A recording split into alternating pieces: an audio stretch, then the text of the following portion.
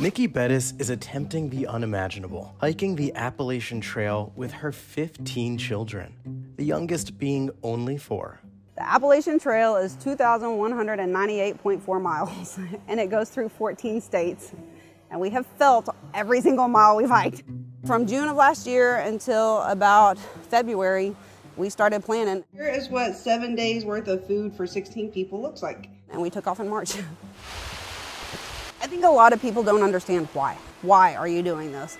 Last year, life got really rough and the marriage started to fall apart and we had 2 businesses that didn't survive COVID. What do you do with life when nothing looks like what you expected it to? When you watch the kids starting to fall apart, rather than putting them in therapy, which we tried, you come out here where you just get out here on the trail and you regroup. You don't expect it to be as life-changing as it is.